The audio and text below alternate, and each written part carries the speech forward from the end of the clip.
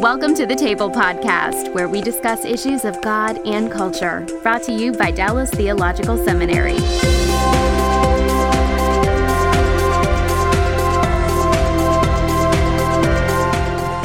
Welcome to the chapel today. Today's our Cultural Engagement Chapel, and in just a moment I'll be introducing Dr. Darrell Bock, but let's just bow for a word of prayer for now.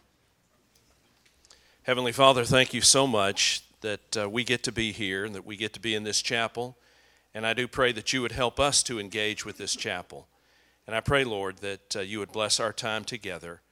And everything that's said and done, Father, we offer it up to you for your glory. In Christ's name, amen. And this is Dr. Darrell Bock, and take it away. All right. Thank you, Joe. Well, welcome to our Cultural Engagement Chapel. Our topic today is going to be language that we use to describe the theological discussions that we have. Is this biblical? Is this heretical? Is it unbiblical? And how do we work with that? And and you can see my experts here, emerge from the systematic theology department, Drs. Kreider and Spiegel, and whenever we want to create trouble, that's who I invite to the table. So, let me read you an email I received. Actually, early this month, that kind of puts the topic on the table. It says the seminary and the table, and I have permission from this student, by the way, to share this with you. So I thank that person whose gender will remain nameless. The seminary and the table have really opened my eyes as far as the diversity of ideas across evangelicalism that I had never thought of before, and that I think I've censored. My ideas and my upbringing protected me from thinking about these from myself. I've seen that there seems to be a rich plurality of ideas within the bounds of orthodoxy that I think my denomination would quickly deem heretical, which can mean anything from apostasy to that idea or question makes me uncomfortable. Many seem to be comfortable with labeling these ideas as orthodox and anything against it as punishable by burning at the stake. I also think it's important to point out that the false teaching in what others have said and protect the flock by removing their books from shelves or simply urging the weaker brothers among us to stay far away from any of their books or sermons because they're clearly antichrists, here to scrape away some of the elect and accompany them in their journey back into the pit of hell. Part of the reason I like this email is because it was so subtle in how it went about raising the question. Hopefully, I've made it clear that I'm a little confused and torn. Knowing all of this, is there a way or a starting point when we step into service or a conference or a class or a book to know what ideas to filter into our faith and what to try and keep at arm's length from? It seems to me that since everyone is fallible, it's probably not a good idea to filter something by teacher, since I've heard some secular songs allude to some things I would consider true. Is there a podcast? This is it, okay?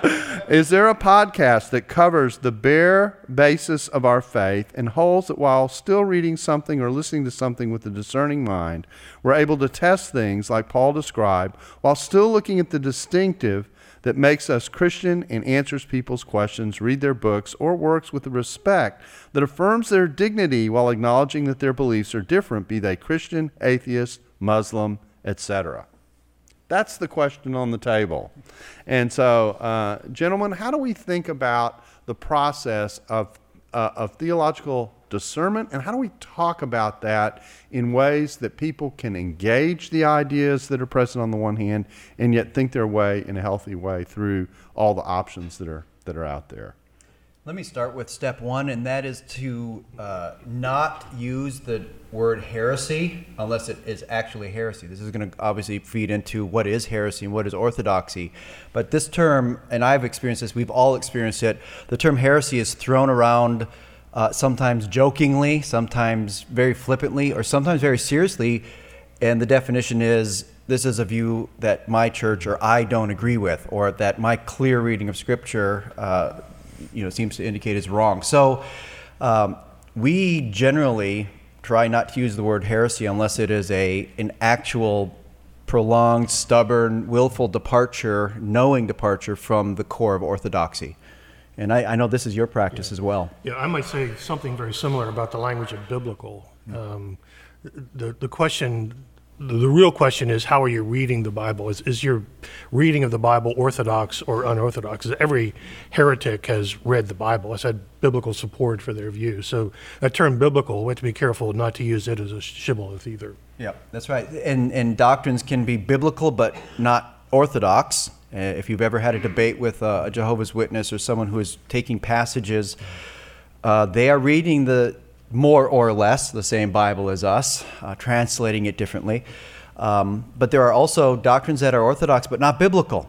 So we've seen people misread a text but kind of land in something that's true. You just can't get there from that passage, the right doctrine from the wrong text. So we have to be careful about both of these terms, heresy as well as biblical. It seems to me that we use biblical in a variety of ways. One of them is to simply say, well, I'm having a discussion about the Bible. It's kind of a very loose way of using it. But when in these kinds of discussions, when biblical is used, the word is, it's from the Bible and I'm right. It's clear and obvious, coming with it, and it's obvious, etc., which obscures all the interpretive elements and processes that are actually going on in the conversation, and a conversation that's probably worth having, not by a label, biblical or not, but by actually getting down into the nitty-gritty of what's being talked about. Correct. So when two people claim, each of them claim that my view is biblical, that ought to lead to a conversation about reading the Bible. And that if we use that as an opportunity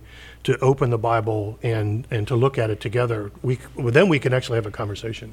Now I'm gonna speak about my favorite whipping boy right now, which is social media, because I think in particular when you see these exchanges on social media, I did a Google search before the chapel, and the word heresy came up 5,453,222 times, and the word biblical came up 12,452,335 times. Because of the live tweeters in the audience, it now is higher than that. That's exactly right. And so, and what I find happens with these terms, which I think this email is getting at, is that we actually use these terms as a shield to have the discussions that we probably ought to be having. Is that a fair read in your mind in terms of how we can use and abuse these terms when we engage in theological discussion? Sure. Yeah, I think generally they become an ender to a conversation. They're a weapon. They're a club. They're because we don't actually burn people at the stake anymore. We just use these instead. Or unfriend them. That's right. That is burning at the stake. That's burning at the digital stake. That's right. So how do we think about the kind of question that's being asked here, which is the development of a discerning mind about theology? And I know you all want to distinguish between kind of the range of theological ideas that are out there, and I think a way to think about this is think about the difference between what's called a centered set and a bounded set. A centered set is where something's at the center, at the core of something, and you say that's the core stuff, that's the really important stuff, and then stuff that goes around it. A bounded set is worried about where the edges are, and making sure everything is defined. And then the tendency of a bounded set is to treat everything within the circle at kind of an equal level. Whereas the idea of a centered set is, no, these are more central to what's going on and core, and then the stuff as you move out from the center is kind of more open and discussable. Is this a good way to think about this kind of a topic? Yeah, I think it's a way. It's a good way, and these are not mutually exclusive. You can have boundaries in a confession. Some may hold to a Westminster Confession as the boundaries for their community, or the DTS doctrinal statement. But all of us acknowledge, our very own doctrinal statement acknowledges that there are core doctrines in there that are the center of that ocean of articles. So you have the bounded set, and the faculty signs the doctrinal statement every year, our agreement to that. And if you don't, this is not the place for you, right? But at the same time, we acknowledge there's a center to that, and it centers on, the way I describe the center of the Christian faith is the Trinitarian creation redemption narrative that centers on the person and work of Christ in his first and second coming. And to the degree that something contributes or is informed by that or is essential to that center, that increases its centrality, and we might say importance, or its cruciality to the faith, or what I sometimes describe as these are identity-forging doctrines of the faith, without which this is not Christianity. But we wouldn't, or most of us wouldn't say our view of the angels or our view of the timing of the rapture is part of that central core. And so keeping that in mind, there is such a thing as a boundary, and there is such a thing as outside of the bounds of orthodoxy. But also within orthodoxy, we have to realize there are some things that are central and some things that are more peripheral and in a Pluto kind of orbit in many cases. Lynn, you have... Yeah, they're both absolutely necessary. Mm-hmm. And when we talk about, and Mike talks about the core and then these outer, we might talk in terms of several concentric circles, but there has to also be a discussion of when we move from this circle into this circle, and the boundaries are not always as clear and precise. But sometimes there's this cloud and this fog between here and here, but you know when you're no longer in the circle anymore. And there are all kinds of ways to talk about that. My students read Grenzen Olson, who talks about the difference between dogma, which is the central core, what I might say are the 7 core doctrines that we hold here. Dogma then to doctrine, and I think they use confession. Let's talk about, let's find another D, maybe call that things about which we make decisions. We have dogma, doctrine, and then decisions. Or we might talk about what the creeds crystallize for us, and then there are confessions, Westminster, DTS, Baptist, and then there are things about which we hold convictions. So, for example, baptism is a core Christian doctrine. There is one faith, one baptism. But different traditions practice baptism differently. Some pour, some immerse, some sprinkle, there are different practices. And then we could talk about convictions. It might be something like the temperature of the water. And although if you're being baptized, as I was, when I was rebaptized, into baptistry where the heater didn't work, that third might be the most important thing. Suddenly becomes core, doesn't it? I have a way of describing this, and it's an illustration that works with seminary students and not anybody else, because it's built off the apparati of the Greek Testament. And you know, when you have the Greek Testament and you've got these variants, the UBS text writes them A, B, C, and D to communicate the certainty with which the textual decision is being made. A, we're virtually certain about this. D, it's really a tough call. That's the spectrum that you're dealing with. And I like to say, I view my doctrines and my view of doctrine similarly. A is, I'm so sure about this, I might argue with God about it like Peter did, you know. B is, I know we disagree, but I'm pretty sure I think I have this right. And then C is, if we get to heaven, I find out you're right, I won't be surprised. And D is, let's be honest and flip a coin, neither of us knows. And so there's this spectrum that you attach to some degree, both depending on the doctrine where it's located in the sphere that we're talking about, and the nature of the decisions that go into deciding between the options, tells you how hard or how loosely to hold on to what it is that you're talking about. I think that's another way to think about this. Yeah, there are a lot of good models, and you'll encounter a lot of good models. No model is perfect, and in fact, you probably need several to be able to understand there's the primary, secondary, tertiary kind of model. Sometimes they use that to dismiss whole areas of theology. So Trinitarianism is primary and soteriology is primary, but eschatology is tertiary. Well, the reality is, if you have a centered model, there are some elements of eschatology that are crucial to the faith. Christ is coming back as God, as judge and king, and he's going to raise the dead, and this world is going to be made the way it was meant to be. So we would say that's a crucial part of the narrative. And so there are but the identity of the two witnesses in Revelation 11 isn't. And so there are, that's for sure. Depends on who those two guys are. So you get the idea that you don't want to dismiss whole areas of theology because you're putting them on a different shelf.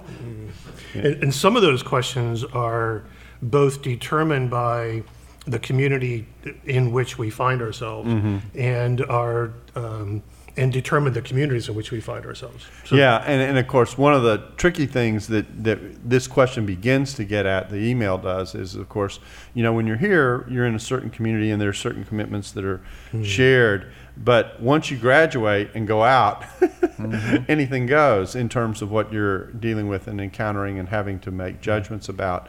By the way, let me remind you, we've got microphones set up, so if you have a question for the panel, do feel free to step forward and ask it, because I do think this is an important kind of topic to be dealing with. So let's talk a little bit about the core, and I'm going to raise a question here that might deal with both orthodoxy and orthopraxy, and it goes something like this. It's an observation I like to make about the older creeds and what I think is not there that's important, and that is the older creeds were obviously formed. Now I'm thinking about creeds like the Nicene Creed, were formed because of specific controversies that triggered why they were core confessions. And very, very valuable, essential. I'm in a church where we recite the Nicene Creed virtually every week. But I read those creeds and I go, there's not a word about orthopraxy or how you respond to this core content, etc., which raises a whole nother question of the relationship between what we believe, the ideas that we believe, the theology that we have, and the way in which we live. And that sometimes gets lost in these conversations as well, because we end up being focused on what is believed. We don't think about how we say it. We don't think about what the implications are for life coming out of it, that kind of thing oftentimes. And as a result, there's even a gap in how we talk about orthodoxy a lot of times. Sure. Let me come at this from an historical perspective. The Nicene Creed itself and the Constantinopolitan version, both of these were drawing on a baptismal confession, earlier baptismal confession, which were widespread. By the 2nd century, various churches were baptizing in the name of the Father, Son, and Holy Spirit, and that actually meant something. They were agreeing to this Trinitarian narrative. God is the Father who created all things, the Son who died, rose again, the Spirit who lives among us, who inspired the prophets, etc. So in baptism, they're being baptized into this story, but we also know the centrality of baptism. It was also a repentance and a commitment to live a certain lifestyle, and with that came not just Trinitarian instruction in the orthodoxy, but also instruction, and it was usually took the form of the two ways instruction. This is not how we live, the way of death or darkness. That's not how we live. But this, I don't know. But this is the way we live. The illustration is really skewed. The way of life, the way of light. And so in baptism, which baptism brought together both orthodoxy and orthopraxy. So even though it's not explicit there in the creed, you're right. These are addressing specific issues of orthodoxy, but orthopraxy too was reinforced prior to, during, and after baptism, and people were called to live to their according to their baptismal pledge. So they're there, and it is wrong for us to not acknowledge the function of baptism as both a confession of faith and a commitment to a certain lifestyle that is Christian, and that is part of the faith just as much as the Trinitarian theology. Because we are living in a different world, and post the Enlightenment, where we often separate orthodoxy from orthopraxy, which nobody would have done prior to recently, it becomes really important that we bring those two back together and talk about both. That it's not enough to speak the truth. We have to speak the truth in love. It's not enough to be full of truth. We have to be full of grace and truth. And you're exactly right to call us back to that, particularly in traditions where the default position is as long as you believe the right things, as long as you confess the right things, as long as you say the right things, then you're right with God. Yeah, there's a halo over your head and you're in great shape. Yeah. Which is, I think, here. Let me go at this from a slightly different angle, because there's another element of this email that I think we might miss if we just talk kind of in-house about Christians and how they view and discuss things among themselves, because there also is the question raised about things that are said outside the circle of Christians that might also be reflective of truths to reflect on. And there are really two ways into this conversation, it seems to me. One is to say that oftentimes when Christians engage with culture, particularly in the kind of time that we've come at more recently, in which there's a lot of combat going on, it can tend to be that we always engage culture negatively, as if there aren't echoes and whispers and voices out of the culture that don't aspire to things that are biblical in the best sense of that term. So how do we help people appreciate that dimension and think through how to talk about culture in those places where those aspirations are being expressed and almost being searched for? Yeah, many times they are much more than echoes and hints and shadows, that the truth is being screamed at us.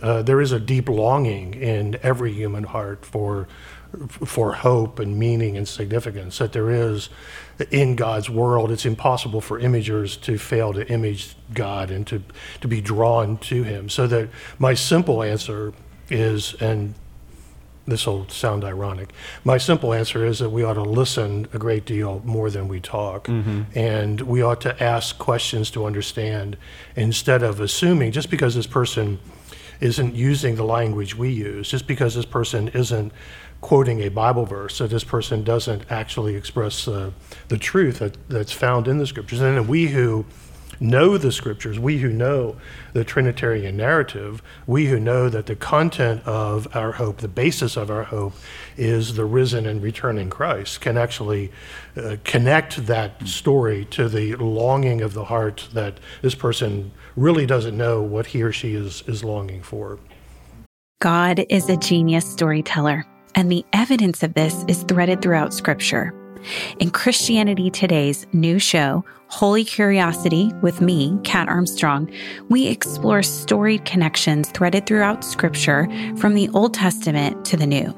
Our first mini-series, Connecting Dinah and the Woman at the Well, welcomes experts like Drs. Tim Mackey and Diane Landberg to give us insight and context into the physical location and meaning of these two stories.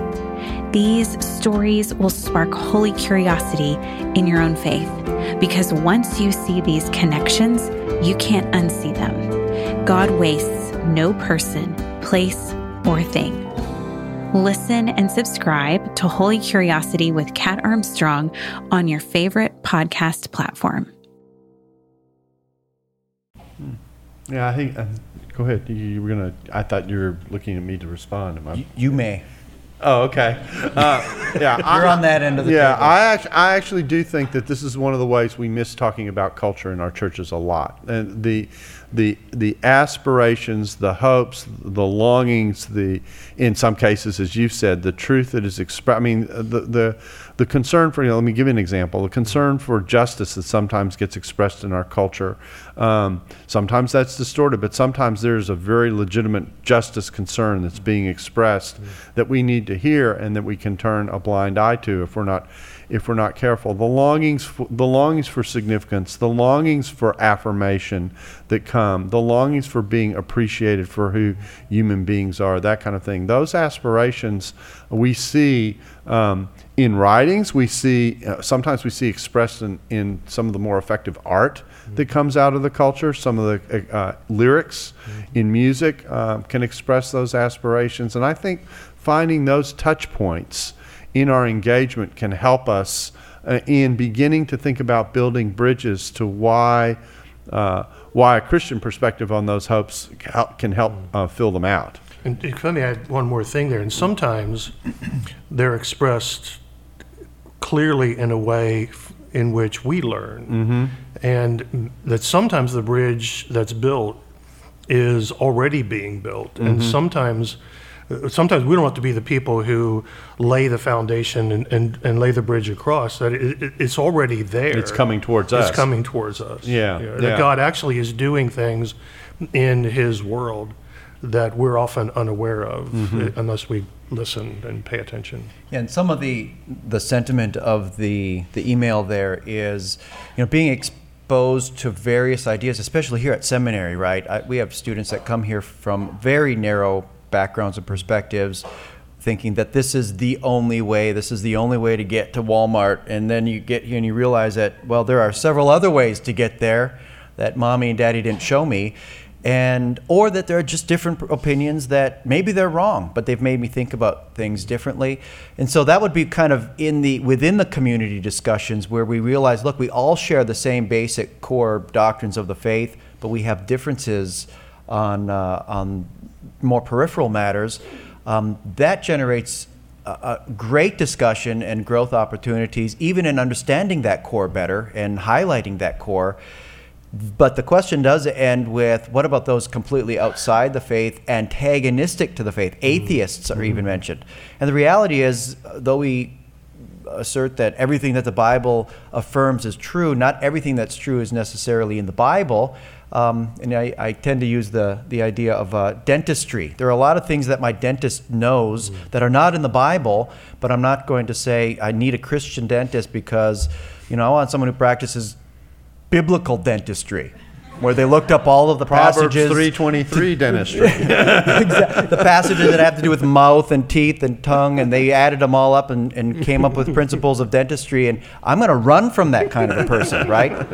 But when it deals with dentistry, I'm going to go to that person. So there are realms of science, there are realms of history, there are people who are completely outside the faith that do contribute to our understanding of things in general, and then we come to Scripture and we can see that with new eyes and just look at life differently. And so you can learn from various sources because truth comes to us from a variety of directions. And that's why these conversations are important. When we were going back to kind of where we started, which is when you talk about the use of the word biblical and you're sitting there and you're saying there actually is a conversation underneath that word that needs to take place. And I actually think this is something that a lot of people in the church don't understand about seminaries and how they operate. How can you possibly be reading this person, kind of is the question, or what's that book doing on the reading list for someone who we've sent to you, that kind of thing. And of course part of what you're dealing with is a world of ideas in which there are a variety of angles to think about and things to learn from, whether they're stated positively or even negatively in terms of how to interact with that. And I think sometimes and there's an underlying fear element that's expressed in what's being raised in the email that I think we have to deal with. There's a very interesting passage in 1 Peter 3, in the very passage where it says, be prepared to give a defense for the hope that is within you. And another part of it says, but do so with meekness and respect as you're engaging. But the larger frame around that passage is even more fascinating in some ways, because the way into that passage is that the way we're supposed to react to a world that challenges us and sometimes even treats us wrongly is to not do so out of fear, but to do so out of confidence. A confidence that our position and status in the Lord gives us the security that we need even to walk into a world that's hostile. Yeah. And I think I look at the church today and the way it engages, and I see a lot of engagement coming out of a fear, out of a sense of a loss of control, to which my reminder is you probably never had control of this to begin with. And I think that's an important factor in all of this as well. How do you engage faithfully and fearlessly, if I can say it that way? Or maybe sometimes the line between fear and faith is a really fine one. So, for example, reading recently, Moses describes his leaving Egypt after committing murder as he was afraid. The writer of Hebrews says that he left in faith. So maybe the faith and fear are not mutually exclusive. And maybe the goal is not that we would engage fearlessly, but that we would engage faithfully, recognizing our fears, but responding in spite of, or responding in spite of instead of out of fear. Well, there's a healthy fear, if I can say it this way. There's a healthy fear, and then there's a fear that can be debilitating. And I think that that what you're wrestling with here is a case in which one of the lines in that same passage, 1 Peter 3 passage, it begins by saying, and if you do right, you have nothing to fear. Then the very next line says, but if you get punished for doing right, which means, well, wait a minute, didn't you just say if I did what's right was so you're actually diving into that passage in the midst of a tension of living in a fallen world. Right. And what a fallen world does. A fallen world isn't always just. Things don't always work out right. Sometimes the just are punished. And so how do you function well out of that? And it seems to me your faith has to be regarded in God. You have to fear the right things to fear, the things that are destructive in your life and that can bring destruction to your life. But you also do so, I think, with an element of confidence that your security and identity are wrapped up in your faith and not in the circumstances in which you find yourself. Yeah, and I would say fear too, that you mentioned the paralyzing fear, which I would say is a fear that is not based on faith, but there's also the fear of the cornered animal that is the striking out in anger, really mindlessly kind of attacks. And that's, unfortunately, you see both of these things in the ways Christians attempt to engage in culture. Both of them, I would argue, are faithless kind of fear. And so we have to have this clear confidence in the core, understand that some things are worth talking about, some things are worth fighting over. This is true. But if we are doing our work of discipleship and explain to people what the central core identifying doctrines are of the faith, and they have conviction of those things, I think that faith is going to drive out that fear. Yeah, and I might just want, as a person who is dominated by fear, if I wait until I have no fear to do anything, I accomplish nothing. I'm paralyzed. Yeah. So I'm sitting here with lights and cameras, and this absolutely terrifies me. You love this. Yeah, this absolutely terrifies me. But so if I wait until my fear is gone, we're never having this conversation. Right.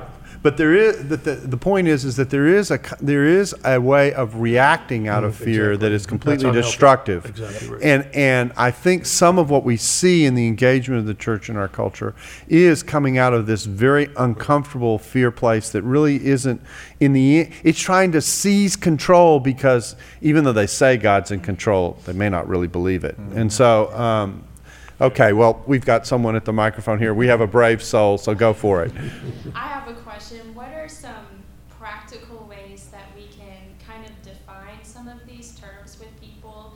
For example, I'm in a church that we recite a lot of confessions and creeds, and we sing from a hymnal, and I just look at people next to me, and I know, like, they have no idea what we're really saying and what we're really talking about. And there's a lot of great truth in this, and there's so much context from church history.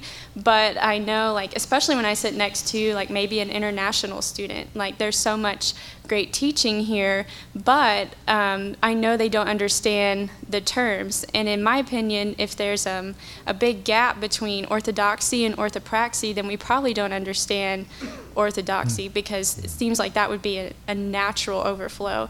And so even when I talk to someone about sin or grace or something like that in our context, I don't think those terms are really well understood. So what are some ways that we can kind of bridge that gap and that misunderstanding? Yeah, let me say something here, and it's not a surprise to many of my students that I really think we can solve or begin to address some of these problems by restoring baptism to its original functioning place in the church, not just as an opportunity for sentimentalism, but an actual profession of faith, which implies some sort of baptismal instruction, so they know what Father, Son, and Holy Spirit really means. And you have that implies some instruction, some some discipleship beforehand, preparation for that, but also a pivotal moment in their Christian life where they are committing to a certain lifestyle. And so you have orthodoxy and orthopraxy built into each other. And so anybody who would be a baptized believer would be coming at this with a basic fundamental understanding of the language, the confession, the narrative, where they fit in this, and what's expected of them. So I think really in reducing baptism merely to an opportunity to confess my faith in Jesus, and rather than embracing everything that it originally was meant to do, has put us in that situation where we have people who they believe in Jesus, but they don't really even know what that means. And so restoring this to its place, I think, would at least give us an opportunity in our ecclesiology to address some of those problems. Or to say that another way, we have to teach. We have to instruct. We have to catechize, and whether that catechism is prior to baptism, Before or after, it right? really is not the end then either. It's and I know you don't disagree, that we need to actually teach. But I also think, and I learned this from Rich Mullins, I also think sometimes merely the confession of the words actually has an effect upon us, and that the Spirit of God. So I'm in a church that we do the Apostles' Creed almost every week.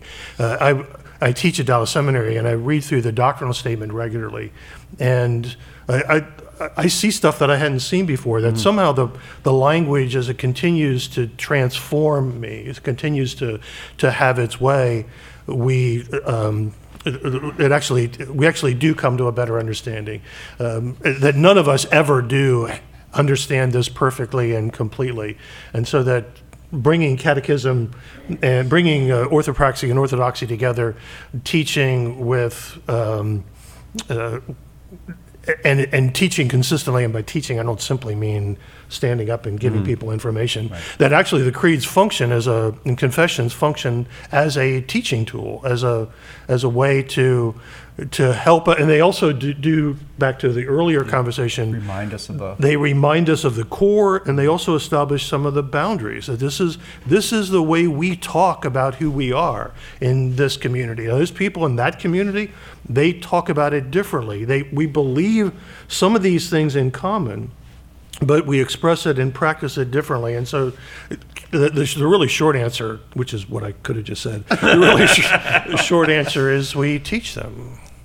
Yeah, I actually think where we start with the gospel has takes us a long or a short way in terms of getting started, because I think we tend to present the gospel in a way that almost has the feeling of I get saved by checking the box, and I end up being delivered from a very warm place for a very long time, and in fact, what the gospel is about is an entry into a new life. You know, you do not get into the kingdom of God unless you are born again, born anew, however you want to think about that. And that newness of life is a completely new path and vista that you're now on, which then opens up all the content that we're talking about. And then if you set people off on that kind of a journey from the start, by the way the gospel is presented, it seems to me, you put yourself in a better position to follow through on the other end. You're at the microphone, so go for it. Got a question about, I guess my passion coming into DTS is, you know, we want to know that we trust that it's a solid school, solid teaching, great on the core. But among our peers, I know from years of ministry, there seems to be individuals some have a smaller core and some have a larger core, and that kind of bleeds over. And my question is in a culture that's changing so much,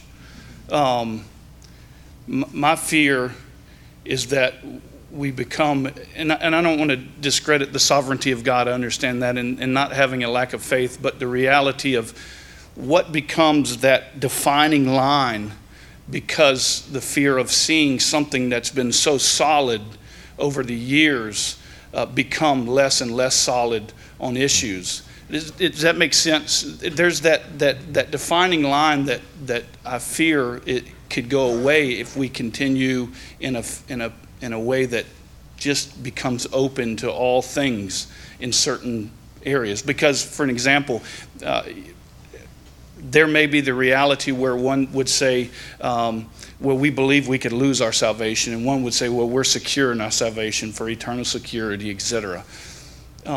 Where is that defining line that says, well, if that person truly doesn't understand the gospel, it does not accept Jesus Christ by faith, then where do we draw that line? Because it is difficult when we deal with one another, because we want to love our brothers and sisters, but there is a passion and a desire to make sure that we do not fall on our convictions of these essentials that are being attacked by the outside so dramatically. This is why I gave the illustration of the text critical problem, which obviously made such an impact that I've got to talk about it again.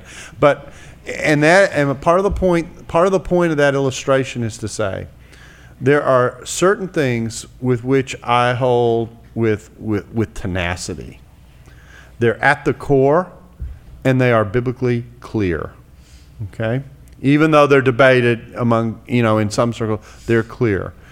There are other things in which I recognize, if I read this passage and made a different decision here, I would have a different understanding about how I put that together. And I understand that's a part of this conversation.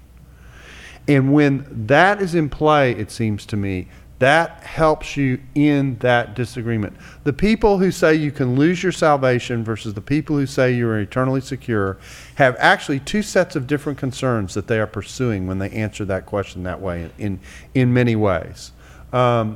The person who is secure is probably resting in an understanding of God's sovereignty and involvement in the discussion that takes you in one direction. The person who says you can lose your salvation may well have gone through or be sensitive to experiences of people who on the surface looked very much like they were in, but completely turned away at one point or another, and they're trying to explain that theologically, that kind of thing.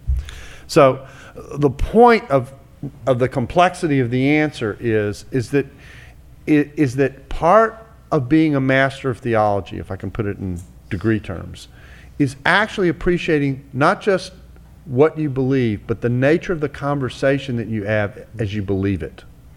Mm-hmm. And that's what an education is about.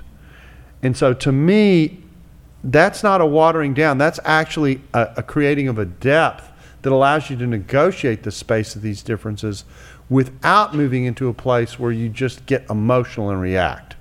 You actually have some substance to work with. And that specific example fits into what we've been talking about, that our doctrinal statement takes a position on eternal security. Mm-hmm.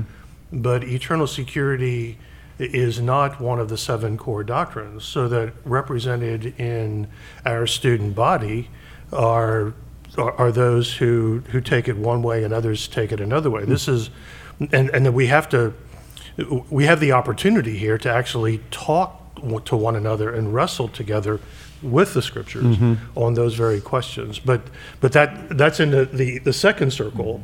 I'm not sure about that. Yeah, I mean, and it's a great example, because if a person told me that, well, they believe they could lose their salvation, I might be concerned, because there's a spectrum of reasons why they think they can lose their salvation. If they think they can lose their salvation because really they have this free will and this ability and this unfallen nature that allows them to choose or not to choose, and it's all up to them, well, I would say they have a very poor understanding of sin and its effects and the price that Christ paid and all of that. And a little problem in theology proper exactly. as well. In other words, right, it's connecting with things in the core that are far more fundamental, and that's an effect. Or if they believe they can lose their salvation because they're classic Arminians and believe in prevenient grace and God has restored some free will and there's relative security in that, but not complete security, I would be a little less concerned. That's clearly not my view. But you see, so we have to understand, again, going back to the centered set thing. Yes, this idea that there are positions within a position and nuances within a theology. Okay, I think we got time for one more question. We got 2 people at the mics. Okay, go for it. Ian. Because my understanding is that historically, to be a heretic, you had to not just believe heresy, but also persist in it after formal correction. Because it's difficult to talk confessionally about the one Christian church anymore. Does the term heretic have any contemporary application, or is it a term we have to kind of put to the wayside because of the state of the church? That is a great question. And I define I should remember this, but willingly, knowingly, and stubbornly holding to doctrines contrary to the classic Orthodox faith, this core, the faith once for all delivered to the saints, the Trinitarian Christological gospel narrative. So if a person comes to me and says they deny the deity of Christ, I believe he's just a man, and calls himself a Christian, yeah, I go to church, I believe in Jesus, but I don't think he's God. I have no problem saying that's heresy. Now, I might, hear how I said that. That's heresy. Now, if I correct that person and say, yeah, but the Bible says this, and don't you believe that? Well, no, I mean, and eventually they kind of turn from that, then I would say that's not a heretic, that this person has. So I tend to have some hope for people. It may be a bad instruction. But if they persist on it and fight with me over Bible verses, and I have no problem saying that person is a heretic. If it doesn't claim to be a Christian, remember, you can only be a heretic if you claim to be a Christian. Mm-hmm. Otherwise, this is an infidel or an unbeliever or something like that. That's a different category. So, yeah, I don't have a problem doing that. But I reserve that word, for a very, very specific kind of case. And I think one of the reasons why the term ceases to have the kind of impact it had in the past is because we use it flippantly and we use it as a joke. And so it's just simply not funny to use that term to call a brother or sister in Christ, to basically say to that person, go to hell. Mm-hmm. Yeah, that's how we understand heresy is damnable doctrine, and someone who embraces it is we would say damned. That is how that word originally is meant to be used. So let's fight for the proper use of that term, and to save it for. Yeah. I mean, that, again, if everybody's a heretic, nobody's a heretic. And to make the point, to reiterate his point, there's a difference between heresy and a heretic. That a person, we ought to be really careful about applying the designation to a person. The view is fine. Correct. Well, how was that for starters? I'm hopeful that you found the conversation worth reflecting on, because I think the way we use our language, the way we talk in theological controversy, is actually very important. In some cases, it's as important as the content discussion that we're having, and sometimes we don't give it enough attention, and we aren't sensitive enough about how we actually engage these topics in the way we interact and disagree with one another. Let me close this in a word of prayer. Father, we do thank you for just the opportunity we have to be in a place where we can gather together as believers and reflect on what it is that you have done for us. Not just the teaching of your word, but the presence of your Spirit, the immersion that we have in your grace, the presence that we have in your creation. You surround us with goodness, and we rejoice in that. May we take what we have reflected on today and use it in a way so that when we teach or preach or live, that we do so in ways that are honoring to you and that represent, in a helpful way, the gospel to a world that certainly needs to hear good news. We ask these things in Jesus' name. Amen. Thanks for listening to the Table Podcast. For more podcasts like this one, visit dts.edu/thetable. Dallas Theological Seminary. Teach truth, love well.